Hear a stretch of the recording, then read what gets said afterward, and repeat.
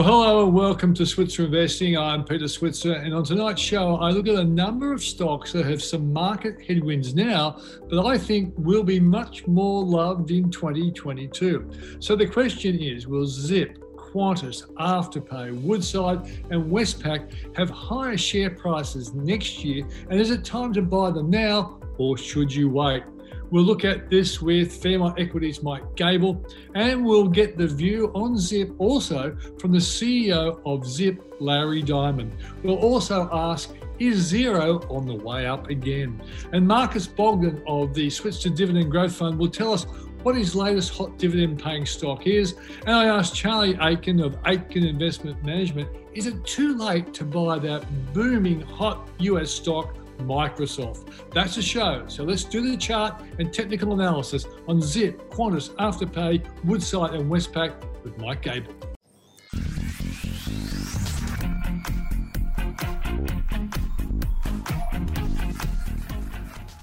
Welcome to the program, Michael. Thanks, Peter. Well, as I pointed out in my introduction, we've got Larry Diamond, the CEO of Zip, coming on the program after you, in fact. So let's have a look at the chart for Zip and a few other ones that are really, I think, quite timely to have a look at. Let's kick off with Zip. What's the chart telling you, mate? So what I've got here is a weekly chart of Zip. So we're going back to the start of 2019. Each of these candles represents a week's price action. So we could see that, longer term, Zip is still in an uptrend. It's done spectacularly well, from about $1, has been as high as over $14. We've still got that big uptrend, but as I guess a lot of viewers will notice, it has been a bit of a crazy ride over the last couple of years. When it gets going, it makes these massive gains, but at the moment it is on the way down. So I think that if you're looking for an entry point, you can get this one just a little bit cheaper. I have to admit, over the last several weeks, it looked like there were a couple of occasions there where it was bouncing quite solidly off that $7 level and it was ready to get going again. But at the moment, there is just a bit of weakness. Maybe it goes back towards $6. I think at worst $5. But in the short term, as I said, it looks like we'll probably get it a bit cheaper. But as you can see, if you can get this one at the right price when it does get moving, you can do really well out of it. Yeah, it should be interesting to see what the CEO, Larry Diamond, has to say about the company. A lot of people thought it reported pretty well last week, but the market didn't like it. So maybe he's got a take on that. Let's go to its big rival, Afterpay. And I think the analysts think there's about 15-16% upside for Afterpay. What are your charts saying, Michael? So with Afterpay, it's a similar story where short term there is that pressure, that downwards pressure on the share price, unfortunately. So it had a very nice sort of rally sort of in May, start of June, and we could see on this chart here it made up quite a bit of ground. But what I've indicated with that horizontal line is towards the end of June, it went back to that same peak that we saw in April, which is the horizontal line. But instead of being able to hold above that, it quickly was sold down. So that is a sign of weakness, and we can see that since then, Afterpay has the odd couple of days up, but when it does have its down days, it really does fall. So for the moment, again, I think Afterpay is a stock that will get cheaper. I think that low in May is a key level, of course, around $85. Maybe it bounces off that, but for me, it's definitely a wait and see. Again, if you can get this at the right, if you could try to get this one at the right levels, you've got quite a bit of upside. But I think buying it here around $100, maybe it goes to $85 before it does anything, you're potentially already sitting on a loss straight away. So I'd just be on the sidelines and wait for that support to come in. Okay, mate. And I think the charts probably vindicate your caution there. Let's go to one that I like, definitely in terms of sometimes in 2022, I'm going to be happy I bought this one. But at the moment, it's got a few challenges, particularly of lockdowns and the Delta strain of the coronavirus. Qantas. Yeah, look, you're right, Peter. Obviously, at some point, you'd expect business as usual for these businesses, um, and again, if you can get them at the right price while everyone's concerned about COVID, you could do really well in the longer term. So, I mean, on that rationale, I've been in and out of Qantas and some of the other travel stocks last year. This year, as you could see, it's been a bit of a difficult one to pick. Just when you think that we're free, they drag us back into ourselves. So with Qantas, it is reflecting that sort of uncertainty. So um, it bounced quite nicely in May. It tried to get another run in June, but similarly with Afterpay, where it it went to a previous low and was sold down. We've seen the same thing with Qantas. So what it's done here is it rallied late June, early July, hit the previous peak in June, which I've indicated with that horizontal line, and then it's come back. So at the moment, it looks like we've potentially got this double top within a downtrend, and that's why I've put the two arrows there, which is a short-term negative. So again, Qantas, look, I agree with you. I think, we'll look back and I think, wow, it's great we picked that up at a cheaper level, but I think you can actually get this one even a little bit cheaper. So maybe over the next few weeks, as there's all these lockdowns and lack of vaccination start weighing on the public, we might see a few more people give up on this, and we might even be able to get it a bit cheaper. Yeah, and the thing is, this market seems to me 450 would be a really good buying price, but 440 you buy it with your ears pinned back, provided you're prepared to wait for the good times to roll back. Yeah, I think there'd be decent support back there. All right, one interesting one is Westpac.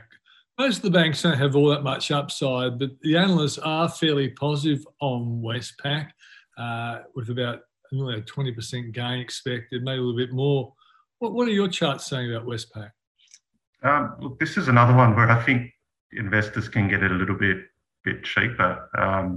To be honest, it's had a fantastic run since those March lows, and it looks like that uptrend is starting to roll over here. It's important in an uptrend, stocks make higher highs, higher lows, quite simply, and now it's gone past the previous low, which is that horizontal blue line. So that's around $25. So that low in May, instead of the share price for Westpac coming back near that and then bouncing, it's actually gone under it. So I think at best, Westpac over the next few weeks or so drifts sideways. At worst, it does come back a little bit. And again, I think that's just linked to the fact that New South Wales, Sydney's in lockdown. It will affect the economy, and banks are fairly cyclical. So, as we know, Westpac will have its ex-div in November. So if you're an investor looking for the dividend, you've got time to wait, and I think you could probably pick this up a bit cheaper before it runs into the dividend. There's still time on your side. You don't have to rush into it. Yeah, okay. But we've got sort of a similar theme about all of these. That's why I wanted you to confirm what the charts are saying. Let's get at one that I know you liked not too long ago. Probably since then, OPEC Plus have sort of implied there'll be a lot more supply, and the oil price has fallen. But are the charts saying, well, maybe you should hold fire on Woodside, or are they saying, maybe it's time to buy? Yeah, well, Woodside's just hanging in there. When I first looked at it, it was in early June. So what I saw was a downtrend in the share price of Woodside, which I've indicated with that diagonal blue line. And then in June, it broke above that, and I thought it was going to start an uptrend. So I was wrong about that. Instead of starting an uptrend, all it's done so far is just head sideways. So we don't have the downtrend anymore, but we just don't have an uptrend. So we've got this sort of sideways movement now on Woodside. I think last time I mentioned it needs to stay above that low in May, which is near $22. So I've drawn that horizontal line. We could see that last week it went right back to that May low and bounced off it. So it's just hanging in there, Woodside. Potentially we've got a double bottom in place, which is a positive, but We just don't have any upside momentum. So, look, at the moment for me, it's a hold. It's not a rush in and buy, but I think it is one to look for, as keep an eye on, because as we know, the price of oil's gone up so far this calendar year, and these energy stocks have lagged. So, you might see a snap back up in these share prices, but unfortunately, it's just not happening just yet. Yeah, Michael, interesting analysis is that, all right, the world is starting to get back on its the success of vaccinations outside of Australia, very, very good. And so 2022 may well be a year of a lot more travelling. And that, I think, should help a company like Woodside. And the more we get back to normal, the more likely that this company will be making better profits. And do you think that could be a stimulus to the share price going forward? But once again, you might have to wait. Yeah, 100%. I agree with you. Once we get all those planes in the air, they consume a massive amount of fuel, as we know, and that should give these stocks a kick along. And I suppose just this Delta variant that's around the world is I guess pushing back that time frame that investors are expecting a lot of travel to happen. But even though it's affecting us domestically for reasons we know of, overseas they do seem to be getting on with it. We've seen in the UK, they're keen on opening up that travel again. So it is very much a 2022 story. The market's supposed to be forward-looking, so hopefully it gets around to buying into these stocks. But at the end of the day, a story is a story. If the share price action isn't there, for me, if it breaks that horizontal line, I'd rather just be out of it. But yeah, based on all those potential factors you just mentioned for next year, we should end up seeing some further upside in Woodside over the next 12 months. Yeah. Now, your favourite is one of my favourites, and that's Xero. And looking at the chart, which we've now got on the screen, it looks pretty damn good. So tell us the story. Yeah. So for those unfamiliar with Xero, so it's a cloud accounting software. They actually have been profitable, so it's a profitable tech company, which is great. The share price has made huge gains over the last few years or so, but I think it's ready to make another run. So we could see that the share price did peak in December and came back, but what it's been doing over the last several months is effectively just trade sideways in a narrowing range. I always mention these narrowing ranges. Last time when we spoke about Lynas, we had that narrowing range and the breakout. So this is also a narrowing range, but on a bigger scale. So over the last several months, we've had Xero, the range start to tighten up, as I've shown with the diagonal blue lines. So what that means is it's had a massive run over the back end of 2020. It's just consolidated that move. And now what it's doing, which I've circled at the far right-hand side, is it's starting to break out of that range. So this is actually one that I've been buying last week for clients. I think that this one's on the move again, and it should just resume the uptrend from here. So it's still fairly, it's still at the start of that move. So, for our viewers, if they're looking to buy Xero, I think it's still a buying opportunity right here. It's only just starting the move. And if this is a legit breakout, then over the next few months or so, we'll see it trading at new highs. Yeah. And what's interesting is that I think this chart really confirms that when you get a quality company that really is an outstanding performer in its industry, it's a great strategy to buy it on the dips. Look at those dips. After every dip, there's been a nice rise out of that dip. So certainly confirms that investment strategy. Michael Gable from Fairmont Equities, thanks for joining us, mate. Thanks, Peter. Become an annual Switzer Report subscriber and get unprecedented access to my 7 investing principles, where I reveal the exact strategies I use to invest. You'll get access to an exclusive PDF video recording, and even a free copy of my book, Join the Rich Club. With a 30-day money-back guarantee, a Switzer Report subscription is one of the wisest investments you can make towards your future. Find out more at switzerreport.com.au/YouTube offer or click on the link in the description below. Well, we've looked at the charts for Zip, and now we get a chance to talk to the CEO of Zip Co, Larry Diamond. Larry, thanks for joining us. Thanks for having us today. Cheers.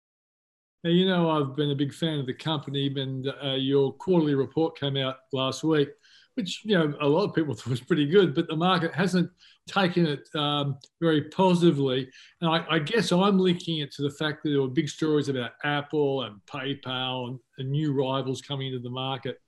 How do you see it, mate? Yeah, no, we also thought it was a good result and, you know, validation of a lot of the hard work with the team and also the opportunity before us. I think first of all, in terms of competition, Zip is fearless. When we started Zip 8 years ago, if we were afraid of competition, I don't think we would have taken our first step.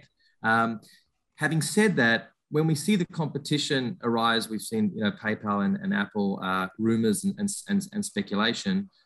One is, of course, it validates that these products and services are actually here to stay. There is a new way that millennials and post-millennials want to pay.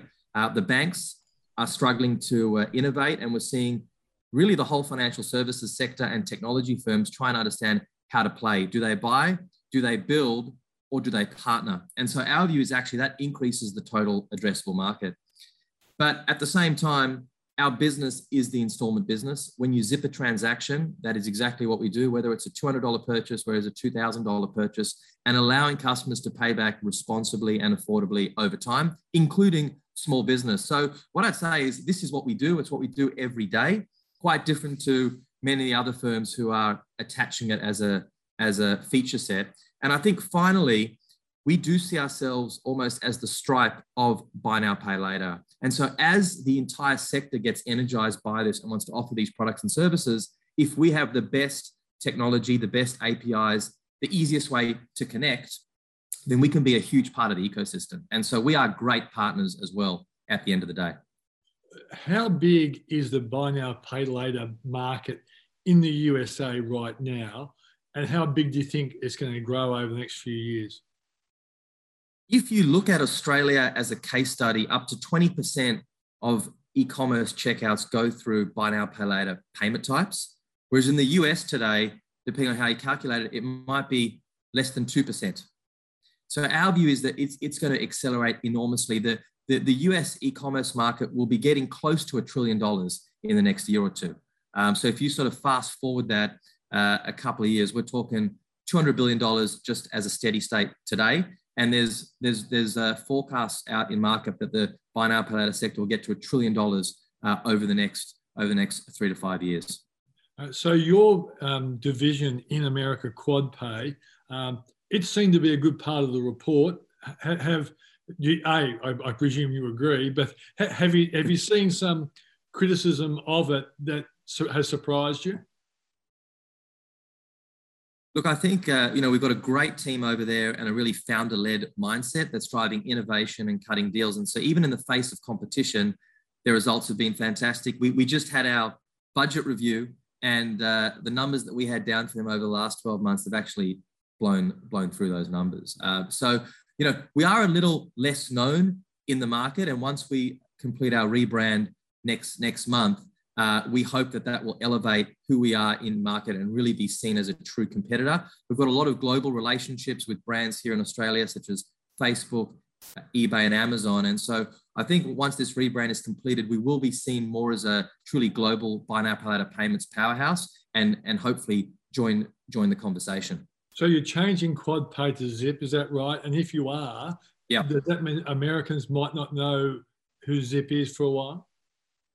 Yeah, so we will be rebranding from QuadPay to Zip, and we've begun the education process with our consumers. When you look at the app or you go to the website, and you know, a lot of our business comes through the app. So we actually control a lot of our real estate. Also, the merchants, we work very closely with the merchants to change our branding there, and we've got combining that with our first brand awareness campaign, which we had planned for early in the year, but we actually are waiting for the brand to launch. We'll be investing in a lot more brand awareness and top of funnel. So, and plus our pipeline, interestingly, has got some really exciting global retail brands that will be launching for the first time on the Zip brand in the US. Can you give us an example? I can't share them yet because we haven't announced them, but you'll see a few. Put announce it in the program here, Larry. You could easily do that. We will. I mean, look, one of the great differentiators for Zip is if a merchant integrates with Zip once, we can open up in 12 markets with a single integration. And so what you're going to increasingly see, and markets where many of the other players don't play. So we have a true differentiation where a retailer can integrate Zip once and offer buy now, pay later in multiple markets. And so we see that as a great driver of growth for us over the next 12 months. So Larry, I've seen a story that you may well be getting involved in cryptocurrency for your client base, which I've seen numbers of 2.5 million. Correct me if those numbers are too low or too high. But to me, it seems like if you've got a database of loyal customers, it does give you scope to do other things. I've even said you've seen that you may well be thinking about getting into making stock trading available. Is this all true? So we've got 7.4 customers now globally. And if you think about buy now, pay later, it is a great first product for the millennial, right? It's free to pay back. It's easy to understand and easy to sign up. But I think we've got a great opportunity to drive lifetime value for the customer beyond buy now, pay later transactions. And when we survey our customers, they do talk about their financial diet being buy now, pay later, investing in fractional shares, and investing in a crypto. So we will be looking at a range of these investing and financial services products inside our app. However, it must be linked to our mission to be the first payment choice everywhere and every day. We're not just going to become a bank vault or a vault to put your gold bars in. It has to drive preference. And so that's how we think about what goes into our financial wallet. But we absolutely believe that we can increase the lifetime value, the LTV of customers through adding additional financial services in the Zip app. Are you seeing any interesting developments in the shareholders into Zip? I read a story that Klarna, a potential rival, was holding 4% or so. Is that a true story, Larry? I mean, when Street Talk is fantastic for the rumor mill, and I think we'll always see plenty of rumors through the rumor mill. We don't publicly release shareholders below the 5% mark. And of course, when a shareholder becomes substantial, i.e. meaningful, they are legally obligated to release that to market. So I think if you haven't seen anything pop up, then I think just keep supporting us. Okay, radio. I think the other point on the register, which is an important one, is, we are one of the most top traded stocks on the stock market each week, but we've also got a huge and loyal and large retail base, which is quite different to a lot of the other stocks out there. 100 to 130,000 retail investors who we are big fans of, and we thank for their support and hope to see them continue to support the story. Okay, well, retail investors are sometimes left out of the inside information, which is allegedly passed on legally to bigger investors in the market. Yep. And a lot of retail investors rely on what they read in newspapers or on websites or whatever. Yep. After your report, which you already said was a good report, and many people said the same to me, what do you think was the key mistake that some of the analysts made, which became public, which you don't think was a fair portrayal of where your company's going? Yeah, look, I think first of all, we have big supporters of democratizing access for the retail base, and we are thinking a lot about that. I can kind of share with the audience. We're thinking a lot about how we do a better job at communicating with retail investors, because ultimately it's the institutions who book the meeting and have the meeting inside the room. And a big reason why we do report quarterly, even though we legally don't have to. I think a lot of the analysts perhaps find our approach complex, more complicated than some of our peers, not just in product strategy, but also growth, and therefore find it difficult to really understand the DNA of our organization, which is all about innovation, pushing the envelope, and also the growth. I think they are expecting that competition and a lot of these other factors mean it's going to be a lot more difficult for us to operate. And what I'd counsel is that, one, we are global in nature, but we're equally passionate about Australia, might I add. Australia is still a core market. We are unique in that we, unlike many of our peers, you can split a transaction for any dollar amount with any stakeholder. And that is very different to many of our peers that might just play in small dollar or kind of big dollar. And we're investing a lot in our app and financial services app. And so understanding the true lifetime value of customer will be a bit more difficult for analysts to see at this stage. Okay. Well, one last one. If there's one concern that some analysts have raised, and my colleague Paul Rickard has made the point, being an ex-banker, therefore you can't trust Paul totally being an ex-banker. He says the one thing that Afterpay and Zip have is a fairly big charge on merchants, and as the big ones come in, they will offer a lower charge to merchants for using the service. That then makes them think, well, the profitability of Zip will be challenged if they have to match it. What would you say to that criticism or that concern? Yeah, so 2 points. One is that Zip derives income both from merchant and customer, and that the customer fees are fair, transparent, easy to understand. So we do make good revenue from customers, probably more so than our peers globally, and that's both in the US as well as Australia. And so I think that provides strong defensibility. I think secondly, these products are actually understood by merchants to be at the intersection of marketing and payments. And so retailers are paying 5, 10, 15, 20% to sell goods on marketplaces, to pay affiliate networks such as Facebook. And so we're actually significantly cheaper when you look at it from a marketing and payments processing perspective. And perhaps that is why we saw in the last few months PayPal increase their fees over in the States, right? Which was quite an interesting move. They could have gone the other way to try and push fees all the way to the bottom, but they show that they're demonstrating that payment providers, particularly in our space, are adding a lot of value to retailers. It's also our job. We have to continue to deliver value to retailers in the form of higher average order values and new customers.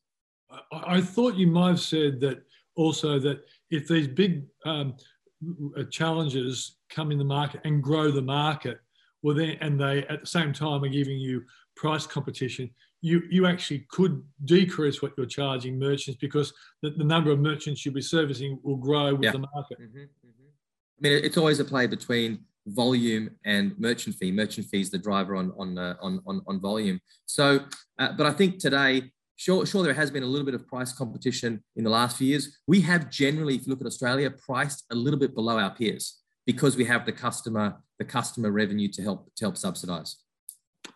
Larry, thanks for joining us on the program. Going forward. Thank you very much, Peter. Have a great day.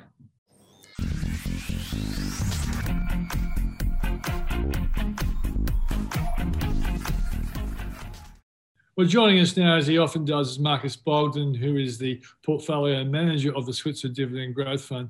And Marcus is an expert on stocks, so I always like to throw questions at him. Marcus, thanks for coming on the program. Good to be here. Thanks, Peter. One thing you do is you search for companies that pay great dividends, and there was a high expectation that, particularly, I think the CBA was going to do a share buyback.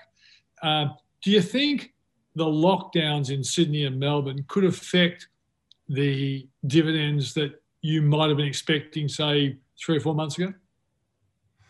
No, I don't think so on a broad perspective. And I think it's really, if you look at the composition of the types of companies that we have in the portfolio, there is an emphasis and a cornerstone in the portfolio around quality. Market leaders, whether they be defensive industrial companies like Amcor and Brambles, consumer staples, Endeavour, Wesfarmers, Coles, Woolworths, all those key healthcare companies. And finally, companies like BHP, and we're seeing the strength there in an iron ore price, which has no correlation to what's happening either in Victoria or New South Wales. And so that emphasis around market leadership, around earnings resilience, gives us great confidence that these companies can navigate through these lockdowns and also continue to pay good dividends. Okay. So what has been the latest one, if you've put into the portfolio, or if you've already mentioned them before, what is an interesting one that you've got in the portfolio that a lot of people don't realise is a really good dividend payer? Sure. Well, the most recent addition that we've made has been in Endeavour, which is the retail drinks and hotel business, which has been spun out of Woolworths. That retail liquor business, incredibly defensive earnings, has done very, very well through the pandemic, and we expect that will continue. I think an interesting one that we've got in the portfolio, which we're generally more positive on, has been Medibank Private. Offers a dividend yield of around 4%. There has been an improvement in the sort of the operational and the industry outlook for private health. There's been a better uplift in participation. Medibank has increased their market share. They're in an unquestionably strong capital position. And then they're also expanding into additional healthcare services that we expect will deliver a higher premium rating in the marketplace. So defensive earnings, very attractive dividend of around 4%, and gaining market share.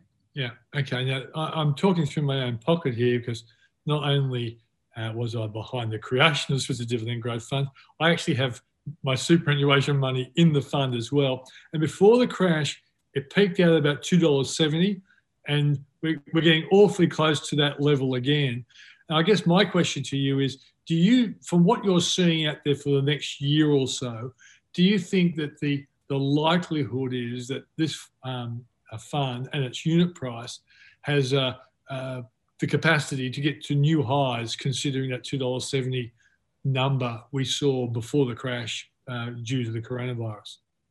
Yeah, it's a really important point that you're making, and I think you've got to bring it back to investment fundamentals and what does either drive the market higher is around the trajectory of earnings. And so the trajectory of earnings, particularly what we're going to see in the upcoming reporting season, is earnings growth of around north of 20%. That will be driven by a good uplift in the banks, particularly CBA. We're seeing it already in the materials in companies like BHP. So that fundamentally, that earnings growth supports market valuations of where they are today. And so the next iteration is looking at, well, what's going to happen in 2022? And consensus forecasts are still expecting around 10% earnings per share growth for the coming year.